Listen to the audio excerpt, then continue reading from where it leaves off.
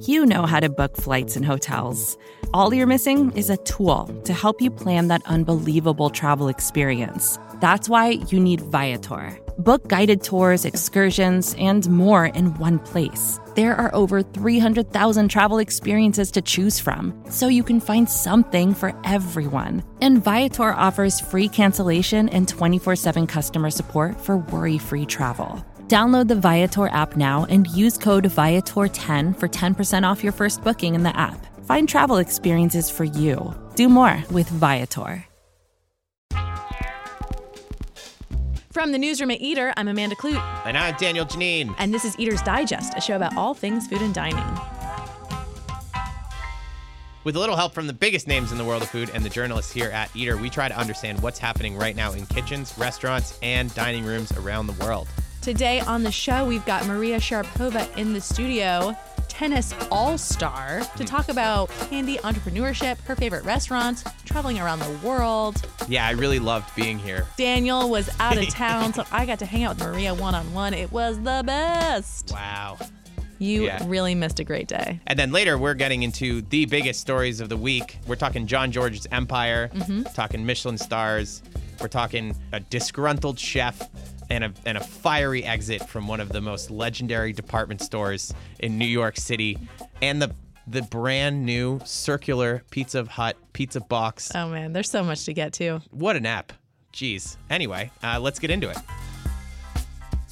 On the show, we have tennis all-star and the founder and CEO of Sugarpova, Maria Sharapova. Welcome to the show. Thank you. I'm a huge fan. Awesome. We're a huge fan of yours. So many people are excited that you're in the office today. So we're going to have to take you on a tour. What is Maria doing? I know. This when podcast. I tell people that I was meeting you today, they're like, why? Like, she has a candy line, obviously. Yeah, your viewers are probably like, what is Maria Sharapova doing on this podcast? But also, you are a huge restaurant lover, if I'm not mistaken. I'm just a big foodie. Yeah. I mean, I grew up loving food because I was in my grandmother's kitchen from a very young age. And she actually, when I wanted to help her work on the ingredients or put things in or mix it myself, she would be like, no, this is not the career path I want you to take. So she would actually always like guide me away from the kitchen. But I always had this like curiosity for tasting different foods and ingredients. And that's one of the best things about travel. I've just spent a few weeks in Bordighera in Italy, north of Italy, and just the simple, like casual places that are so unexpected that where you go in and you just have a mom and pop cooking pasta and adding a little bit of truffle, and you know, they have their local cheese and their local milks and the heavy cream, and just seeing all of that come together. I think those are the best experiences, not necessarily particular restaurants, but those are the memories that I draw from on food. When you're traveling for tennis tournaments, do you get to eat out much, or are you pretty regimented in what you're consuming and your training? Kind of depends what city and where we're staying. In London this year, we had an incredible chef come over because at Wimbledon you usually stay in a home, so I stay with my team and my family, and we just had farm-to-table food every single day, and that was a real treat, and that doesn't happen very often because it's hard to find kitchens and constant hotels that I end up living in. And in New York, where you spend a lot of time, any restaurants you want to call out? Ooh, I'm usually calling out restaurants I haven't tried yet. Yeah, what's on your to-do list? Is it Missy? Missy? Missy, yeah. Missy, yes. So I want to try that. I'm still longing to find a soup dumpling place, so maybe you can help me with that. We will provide you with a bunch of samples. So I visit Marivana a lot because it's a Russian big hotspot for me, and just makes me feel like I'm close to home. What do you get at Marivana? I get the borscht. I get the, if it's in season, the cherry dumplings and the potato dumplings. Awesome. And sometimes the blintz with like sour cream or a little bit of caviar. Yeah, and I love vodka? all of it. I'm not a big vodka lover, but I have in the last 2 years loved trying different cocktails and kind of seeing what I like. But I'm not I can't do straight up vodka. Right. No, definitely not. Not the true Russian or Ruski that people expect me to be. I'm so disappointed in you. I'm so sorry. I was reading a food diary that you did for Grub Street, and you were mentioning how much you love Felix and how hard it is to get into, and how so you would show up at 5:15, and then one night you went and you just waited at the bar a long time. Do you not have someone who could just get you into these places? I feel like that's part of like being a food lover. Okay. Is the process is not just the food, but like getting there. So you are not this skipping the line. Actually, You were just like this particular instant. My friend and I were just walking around Venice. We didn't really have an agenda, and we went to Felix early because we knew we didn't have a reservation, so we'd have no chance. Walked in, there were 2 seats at the bar, and close to finishing our dinner, a gentleman next to me was like, "Have you tried that restaurant that was featured on Chef's Table in Russia yet?" And I was like, "God, that's a random question." because he knew that you love he knew food. he knew that I was Russian, Yeah. and he thought that maybe we're at Felix, and maybe that I'd been there. Right. And he's White like, Rabbit, we've right? been, yes. Yeah. And he's like, I've been to almost all of the Chef's Table restaurants. Oh my God. And I was like, well, congratulations. Good for you. So we started talking about food, and he's like, have you been to this little Japanese steakhouse, Totaraku, in Los Angeles? And I was like, no, what is that? He's like, oh, well, you'll find out. And he's like, you got to know the chef to get in. So next thing you know, he's like putting the contact details of Chef Kaz into my phone, and he's like, you got to try this place out. So finished dinner, and I'm like, God, that's so random. I wonder if this place even exists. So I Google it. I'm like, yep, this is like a very nondescript place on Pico in Los Angeles. Looks like nothing from the outside. And then there's this like pretty much a one-man show inside of a Japanese steak grill. So I write to the chef and I say, I have some family in town, 4 of us. Any chance we can get in? He's like, yes, come on over. And so we went like a week later, and it was honestly one of the best food experiences that we had. And I look back at that moment, and I was like, if I had never sat at the bar and just walked in casually and, having a nice little time with my friend, and would have never walked into this guy and never gotten that recommendation. So yeah, that's part of the food experience. And also just being open to having that conversation with a stranger like that. Yes. Which usually happens when you eat alone, which is also very odd and strange. But I kind of love it. I feel like you focus on food, you focus on the purpose of why you're there. And sometimes when you're talking so much, you almost forget what you're eating. But yeah. That's so funny. What about when you are training? What kinds of foods are you eating?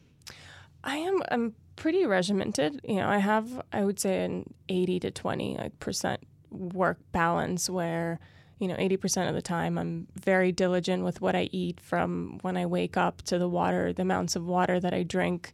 I start my day off with probably half a liter of water with lemon. Having that routine in the morning, there's little routines that I feel like are very important in life, but generally with food, because they kind of get you back on track to feeling well.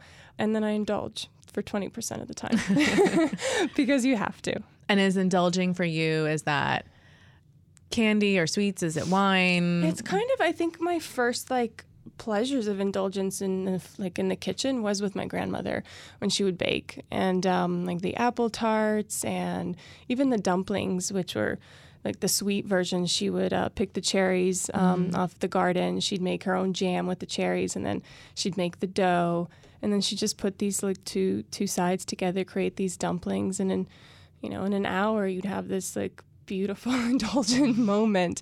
So whenever I do eat sweets, I always think back to that. But it is a little bit of candy occasionally, or like a chocolate bar. I don't know. I just feel like sometimes you need it. You need it to get back to feeling, oh, okay, I treated myself. I really worked for this. And that's probably why I started Sugarpova in the first place. Was I know it's such a strange concept of being an athlete, but I think I give myself an opportunity, and to many others, to feel like it's okay to embrace the fact that you're not 100% all in all the time. Right. You have to give yourself a break for your mind, for your body, for your confidence. It's good for you. Well, especially as an athlete, you're so healthy. You are very aware of what you're putting in your body and how much energy you're exerting. So I feel like you probably have a good sense of when you can indulge and when you shouldn't. Yeah, I just finished a 4-week training block in Italy, and I said, on my last day, the last day, my last meal, I want to have pizza. I was there for 4 weeks and I didn't have one slice of pizza. Oh my God. Not one. I had a lot of pasta, but I didn't have pizza. And I was like, okay, please take me to just a local spot. And we went to this. Honestly, I thought it might have been, it was probably one of the best pizza experiences I've had. And they had these combinations of mortadella with ricotta cheese, and it just came out on these pans, and it was it was amazing. It was exactly what I had pictured my last day of training to include. I love that. So you're a restaurant lover and a foodie. Do you find the other athletes on tour with you are also, or are people more, I don't know, focused on cooking at home and their personal chefs? Yeah, I think the best part, some actually do have consistent chefs, and sometimes they travel with their family who also ends up cooking a lot. But I love venturing out, and especially when you find good quality restaurants, there's no reason why you shouldn't go back to it. And I have my favorites and I have my go-tos. Like, okay, I have a Grand Slam tournament coming up, and there's definitely go-to restaurants that I know are reliable, where the food tastes great, where I'm happy, where where you almost know the people, and it's like a family environment, and you enjoy yourself and you relax without the wine. Right. And to talk a little bit about Sugarpova, why did you want to start your own business, and why did you focus on candy?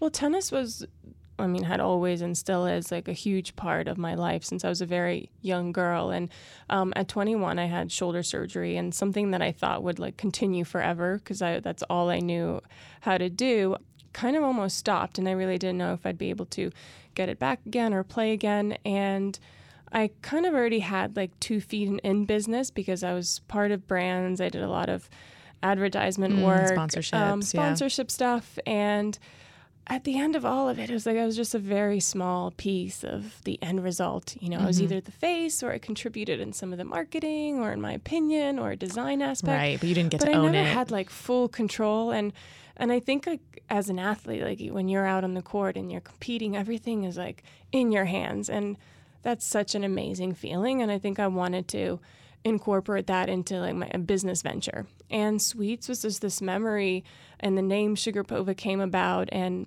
I started the line with gummies because gummies was something I saw in America for the first time, never seeing it back in Russia.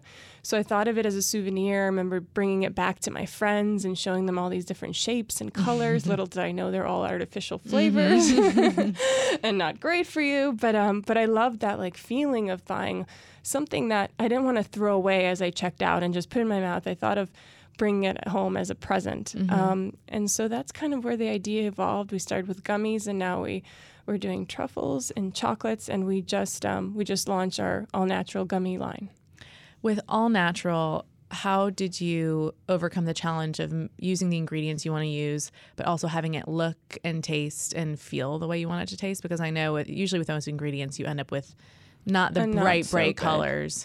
Well, that's the thing about candy is you want to, and I know from like my own, you can only draw on your own experience and what you like and don't like. Of course, you're also reaching out to a consumer, but I know that if I tried a piece of candy and I am rewarding myself and it doesn't taste good, I don't really think I'm going to be a repeat customer, and I don't think I'm going to give it to anyone that I know because I didn't really like it.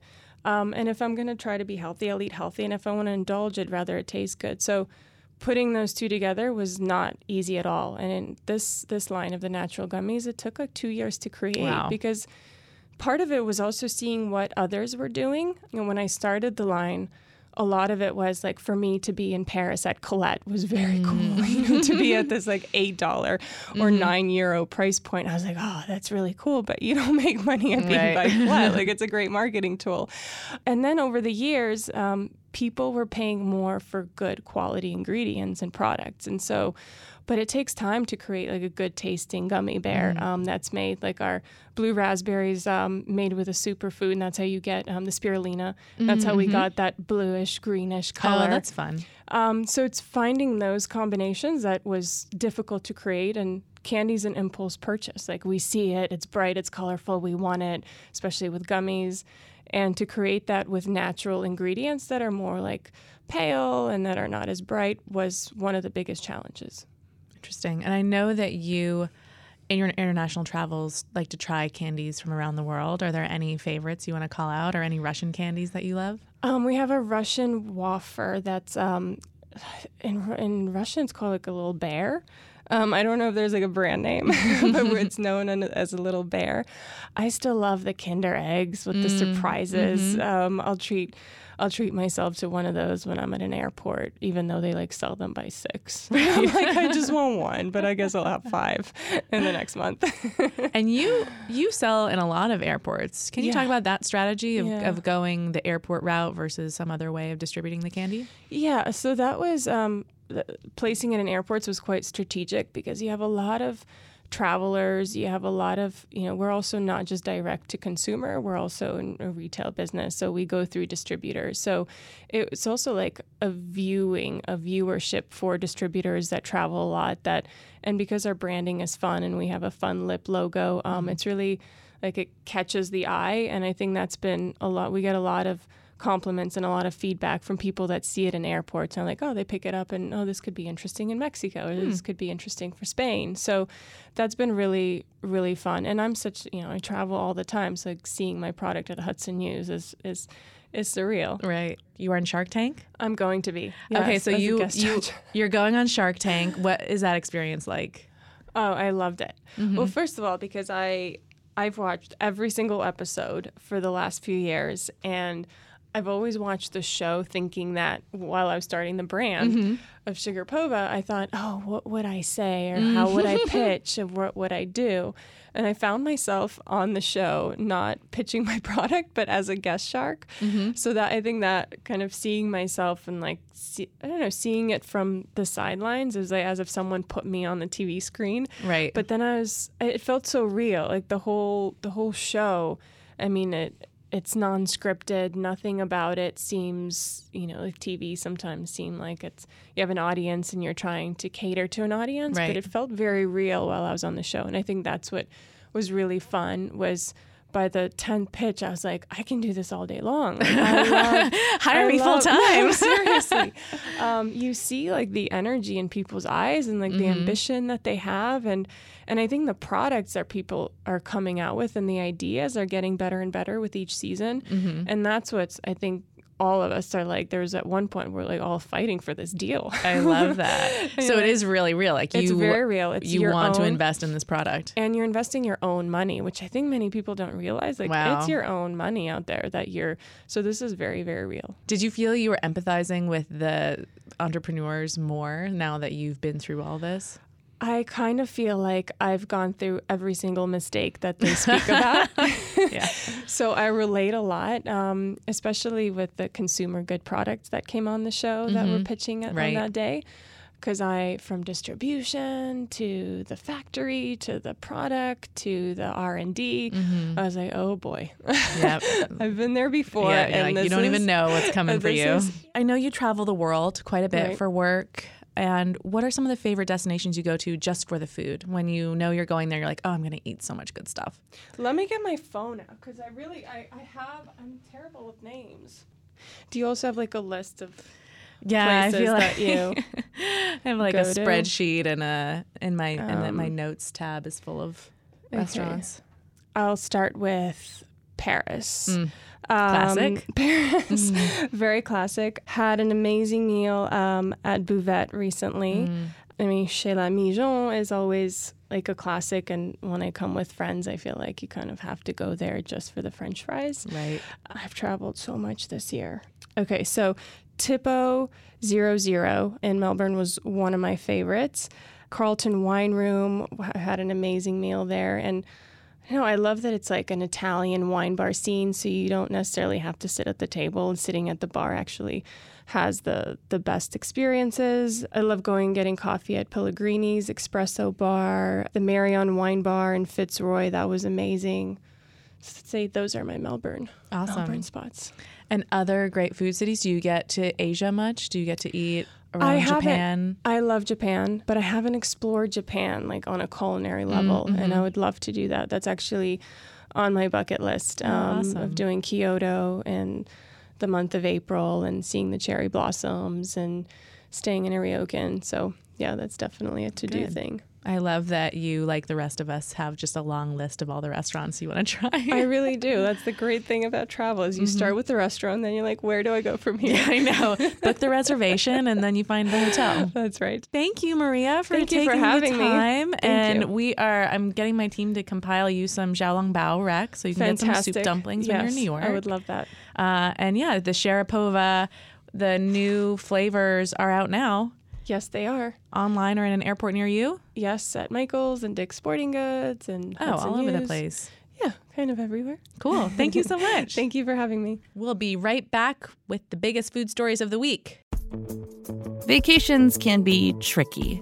You already know how to book flights and hotels, but now the only thing you're missing is, the actual travel experience. Because is it really a vacation if you're just sitting around like you would at home? You need a tool to get the most out of your time away. That's where Viator steps in. You can book guided tours, activities, excursions, and more in one place to make your trip truly unforgettable. Viator has over 300,000 travel experiences to choose from. Everything from simple tours to extreme adventures and all the niche, interesting stuff in between. So you can plan something that everyone you're traveling with will enjoy. Real traveler reviews give the inside scoop from people who already been on the experiences you're considering, so you can plan with confidence. Free cancellation helps you plan for the unexpected. And 24/7 customer support means you can travel worry-free. Download the Viator app now and use code Viator10 for 10% off your first booking in the app. Find travel experiences for you. Do more with Viator. Support for this show comes from Sylvan Learning. As a parent, you want your child to have every opportunity, but giving them the tools they need to tackle every challenge, that takes a team. Now more than ever, educational support tailored exactly to what your child needs can make all the difference.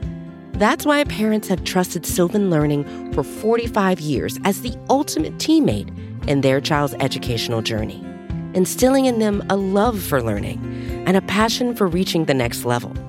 And Sylvan's Insight Assessment can identify gaps in learning and areas that could be of concern for your child. It's a 360-degree view into your child's learning that you can't find anywhere else, and helps ensure that your child didn't miss something in school that might put them at a disadvantage in the future. And right now, it's the best price of the year at $29. Go to sylvan29.com to learn more and get your child's assessment for only $29. That's SYLVAN29.com. It's time for the biggest stories of the week. We separate them with the sound of a ding like this. Let's get into it. There is a store called Barney's. I'm sure you've heard of it Why do you think I've heard of it? because it's very famous. It's going through some troubles. In general? Oh, yeah. Huge financial collapse. I think they extended the auction on who might save it or buy it to next Monday. So still a little bit up in the air, but basically huge crash for Barney's. Very sad for many people. For you? The reason, not for me, the reason it's interesting to me is there's a restaurant called Fred's at Barney's, and the chef was just fired in a very spectacular fashion. Yeah, he went I out. know you read these stories in the New York Post, so I would love to just get into it. He went out in a blaze of glory. He sure some may did. say. He sure did. What was interesting is earlier this week, the chef from Fred's at Barney's, his name is Mark Strausman. He founded the restaurant in 1996. He announced that he was opening a new spot. But in that announcement, he just kind of tore into Barney's. Yeah. Give me your favorite lines. He was mainly talking about how they were micromanaging him, how they would take the chicken livers off the menu, how they would change the coffee brand with no reason, how they basically just didn't know what they were doing. I was watching what was going on, and it was clear that I needed to look out for my family and find another gig, another deal. I'm really excited to start a new restaurant. I felt that I was being marginalized, and that's why I did this. Fred's is very successful, but unfortunately we can't pay all the rent, and the store has had a lot of problems, blah, blah, blah. So Whoa. Don't blah, blah, blah. It's like when one part of your body is fine, even though the other part isn't well. yeah. Can I Restaurant's great, store's a piece of shit. Oops. So, not so surprisingly, Yeah. he got fired for using the New York Post as a way to announce his new project while slamming his current employers. Yeah. So then he's in the New York Post, the next day, talking about how he was fired. And he continues to slam them and says they couldn't even fire him right. He's talking about how they, shut down his email, but his key card still worked, so he could still get back into the building, and everyone gave him a standing ovation.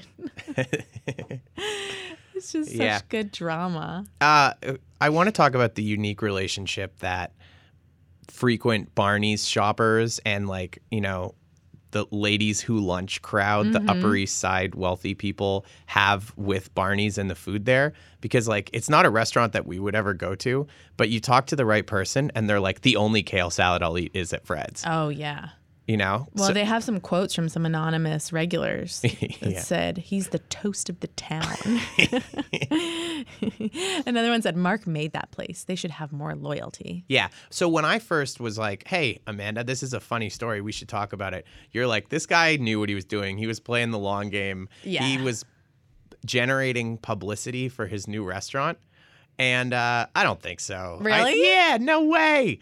This guy's just a salty dude. Just a salty guy. If you think about how isolated this guy was over the years, always hearing from everyone like, oh, Mark, you're the best chef in the world. This place doesn't deserve you. He's not really in the same scene. He's not really getting genuine responses to his, creative art. He might think he's a god, and he was just like, trashed that place on the way out. They didn't respect my talents. Going to a new place. People were contacting him for the first time in a while. We should have talked to this guy a year ago and been like, how's Barney's? He might have been like, piece of shit. My restaurant's great. That store is awful. Oh, I bet the New York Post reporter has been going to Barney's forever. And he was talking to her, and he's like, hey, I got to get out of here and let me announce my new place with you. Mm-hmm. And to make it interesting, because she's probably like, no, I'm not going to. Why would I do that story? Sure. You have a new restaurant. Well, put yourself in her shoes, Yeah, that's what I'm saying. If I'm her, I'd say, what else you got? Make it a little more interesting for me. Really? Yeah. And then he'll be like, well, I hate Barney's. He'll be like, now we're talking? Now we're talking. Let's turn on the tape recorder. Now, I think that Barney's has enough juice, especially in the closing of Barney's. Barney's has some juice right now, yeah. They've got juice.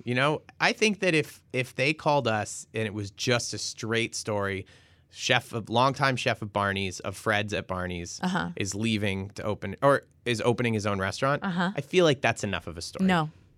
Well, you are the expert. No, even look at Eater New York and how they wrote it up. It was like a little side thing. Should we have him on? Sure, he sounds like so much fun. Does he seem kind of like Bagel Boss to you a little bit?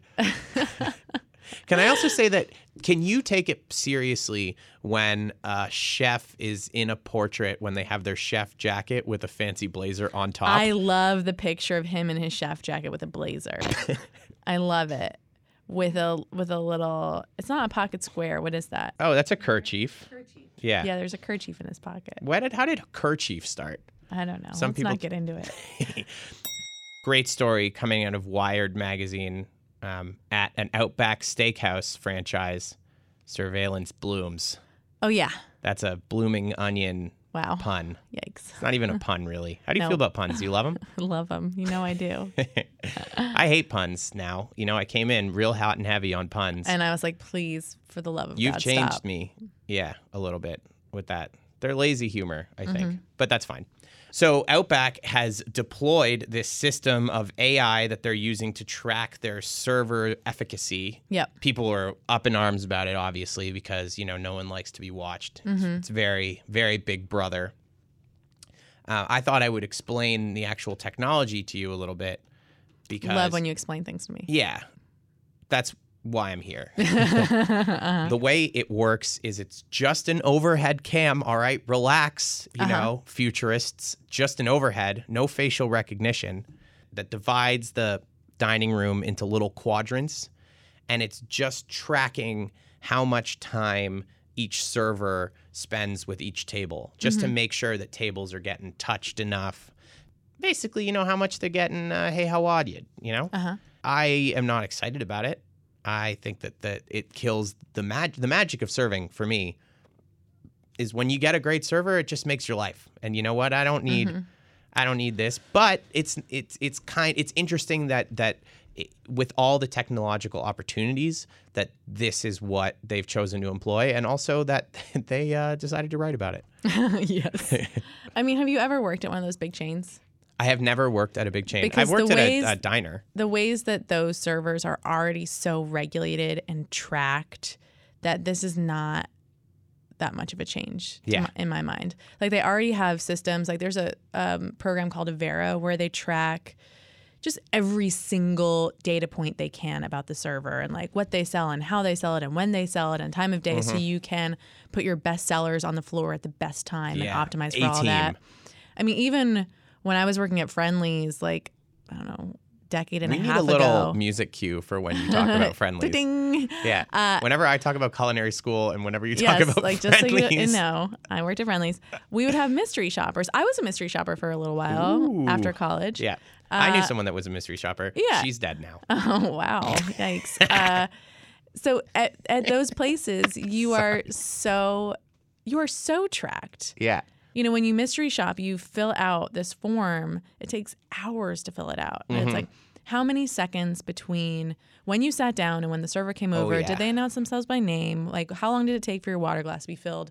When you went to the bathroom, like, sometimes you have to put something on the floor and then you go back and see if it's picked up. And all this stuff, it takes humans instead of cameras. Yeah. But it's still, the idea of being tracked has been employed for a long time. Relatedly, Wait. Okay. What? No, give me. This immediately made me think of one. Like, I don't know if it breeds the best hospitality, because you never know when you cling on to when you have a great thing with a server and then they're with you a lot and they're just enjoying their time because they find you hilarious. Oh my God! I'm just kidding. I'm joking.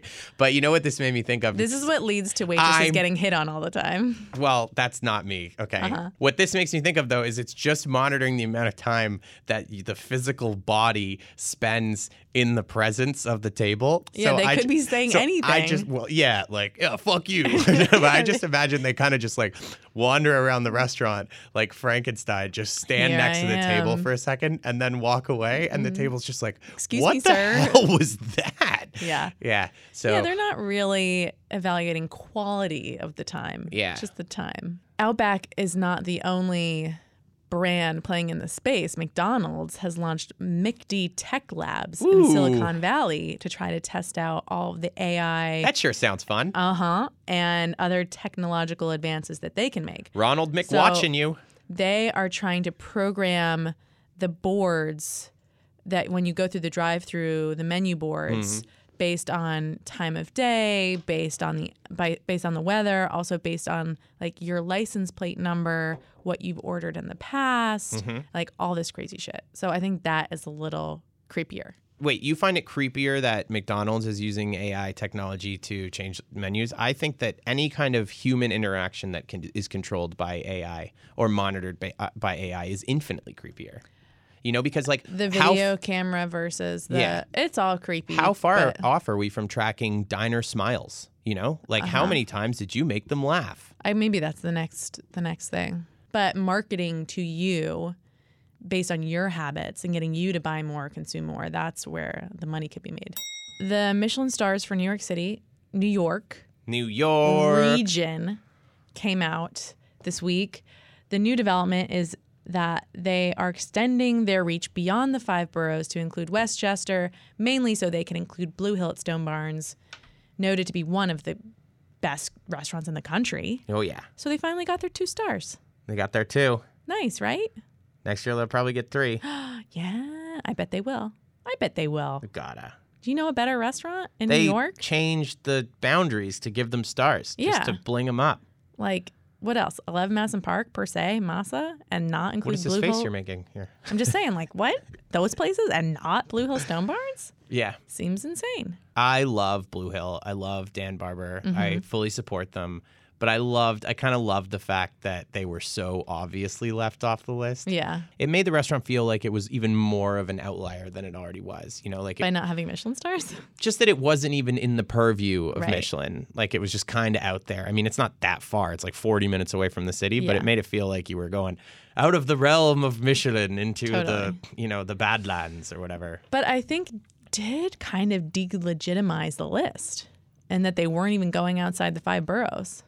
I mean, the list is like there is no more 3 Michelin starred restaurant for me. Right. Well, per se is the most Michelin-y of the restaurants. Like I don't even think that of that is best. I think that of that is most perfect, most like where you would find the best wine list, not best, but longest, most expansive wine list with the most expensive bottles, exactly what's expected. Napkins switching. All the tablecloths. Yeah, and the servers knives wearing well-hemmed tuxedos, So in a sense, like Blue Hill is not the most Michelin restaurant, but when I think of what I like, my romantic idea of what Michelin should represent, especially if it's like what restaurants should I be traveling to? Right. There is no restaurant that deserves it more than Blue Hill at Stone Barns. Blue Hill and Stone Barns. Yeah. It really showed the flaws of this world and criticism and lists. I hear that. So now I have nothing really to look forward to. Okay, because you really looked forward to this list. I looked forward to the omittance of Blue Hill. I will say another interesting thing about this list this year is that Jean-Georges was still in the 2-star category. So Jean-Georges was a 3-star restaurant for a very, very long time. 2018, he got demoted.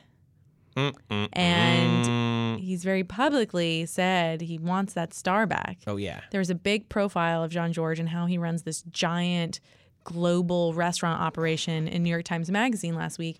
And he even talked about it, how it was a big focus for him this year to get that star back. And even though he was opening all these restaurants, he opened 2 restaurants on the same day or like within one day of each other. Yeah. One at the TWA Hotel at JFK, Mm-hmm. one at this giant space on Pier 17 on the waterfront called the Fulton.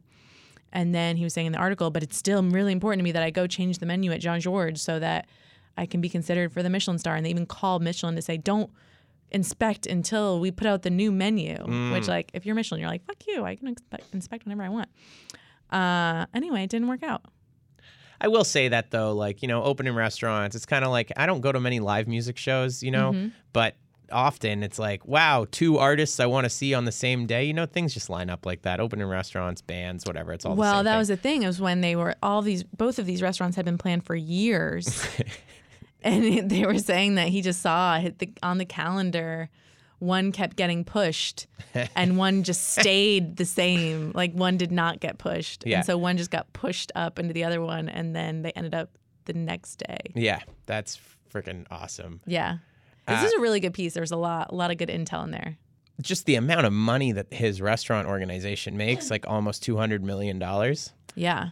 It's amazing that restaurant, like that, all these chefs I find have like their center restaurant that gives power and credence to the whole group. Yeah. And it's important for them, like Danielle, Jean-Georges, Bernardin, Repair, that restaurant is a 3 Michelin starred restaurant. And he said that they make $25 million on that place, but like they lose money almost just because it's so important for that credibility, and he can't get that 3rd star. Apparently, it says the median number of restaurants for a 3 Michelin star chef in the United States is 2. Yeah. And what does he have? Like 50? Yeah.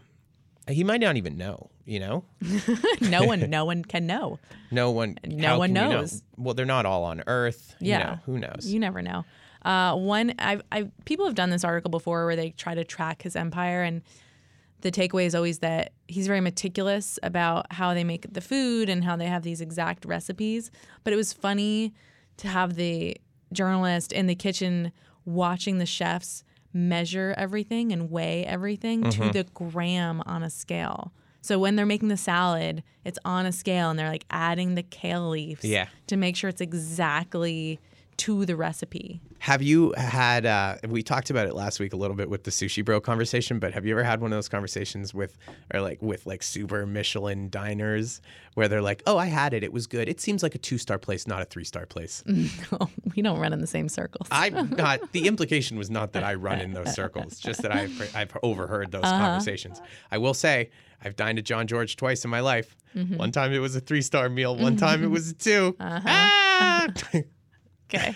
But I'm pulling for him. I think the one thing that is notable about John George, even though he has this massive empire, he is known for always being at his flagship restaurant where he has his podium where he overlooks the world and his empire, which I think is cool and impressive. He also, I like that he has breakfast at a different restaurant that he owns every day.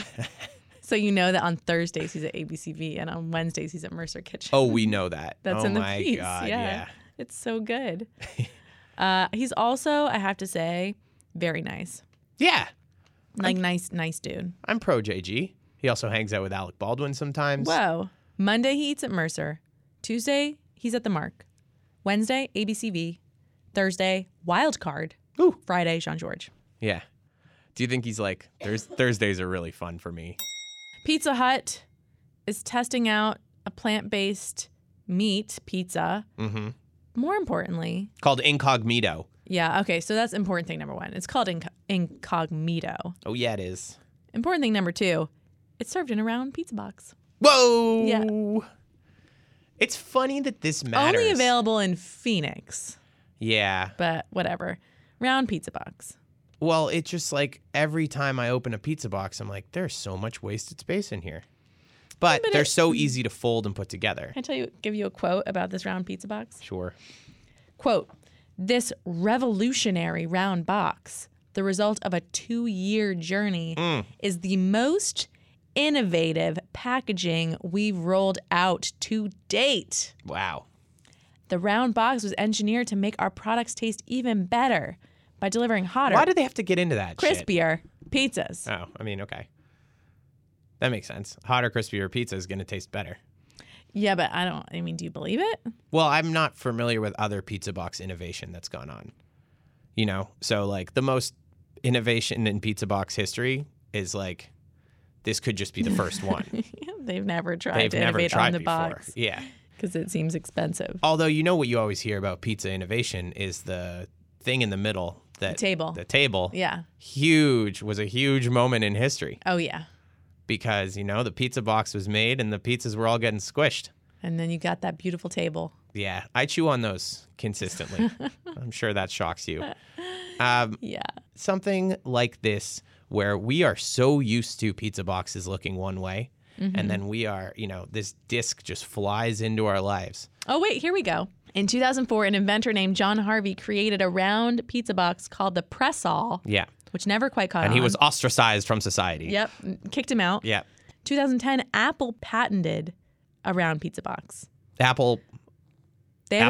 Yeah, they have a patent on the round pizza box, which has been used in the employee cafeteria ever since. Oh, really? I was hoping it would be like, well, if this cell phone thing doesn't work out. Like, we could always just use this pizza box thing. Yeah. I think I knew that because I remembered it when Apple announced their new mothership headquarters. Uh-huh. I remember seeing this is part photos of the news, right? of the pizza box. Yeah. Yeah. But Apple was just trying to humanize themselves by being like, "Aye, Apple, we pizza." You know what else was a notable moment in pizza box innovation? Have you ever had one of those pizza boxes where they're perforated so you can pull it apart and it makes little plates? Oh, I have seen that. Yeah. Yeah, that was kind of a flash in the pan, eh? Yeah. Thank you so much for listening to Eater's Digest, a fun podcast, a really nice accompaniment to whatever you're doing in the physical world. Anyway, what do you think, Amanda? Thank you so much. Thank you so much for listening to Eater's Digest. You sound so earnest when you say that. I am earnest. I know, but I'm you're very grateful for our listeners. So am I. If you have any thoughts for us, want to send us any tips or feedback or personal stories, send us emails at digest@eater.com. Also, please tell a friend about the show. Mm-hmm. Or more. But one, if you can do like a targeted attack on someone. Yeah. Special thanks to Maria Sharapova for stopping by the studio and for sharing her lovely candy with us. Mm-hmm. Serving up some goodies now. You know what? Sorry. Jeez. I almost made it.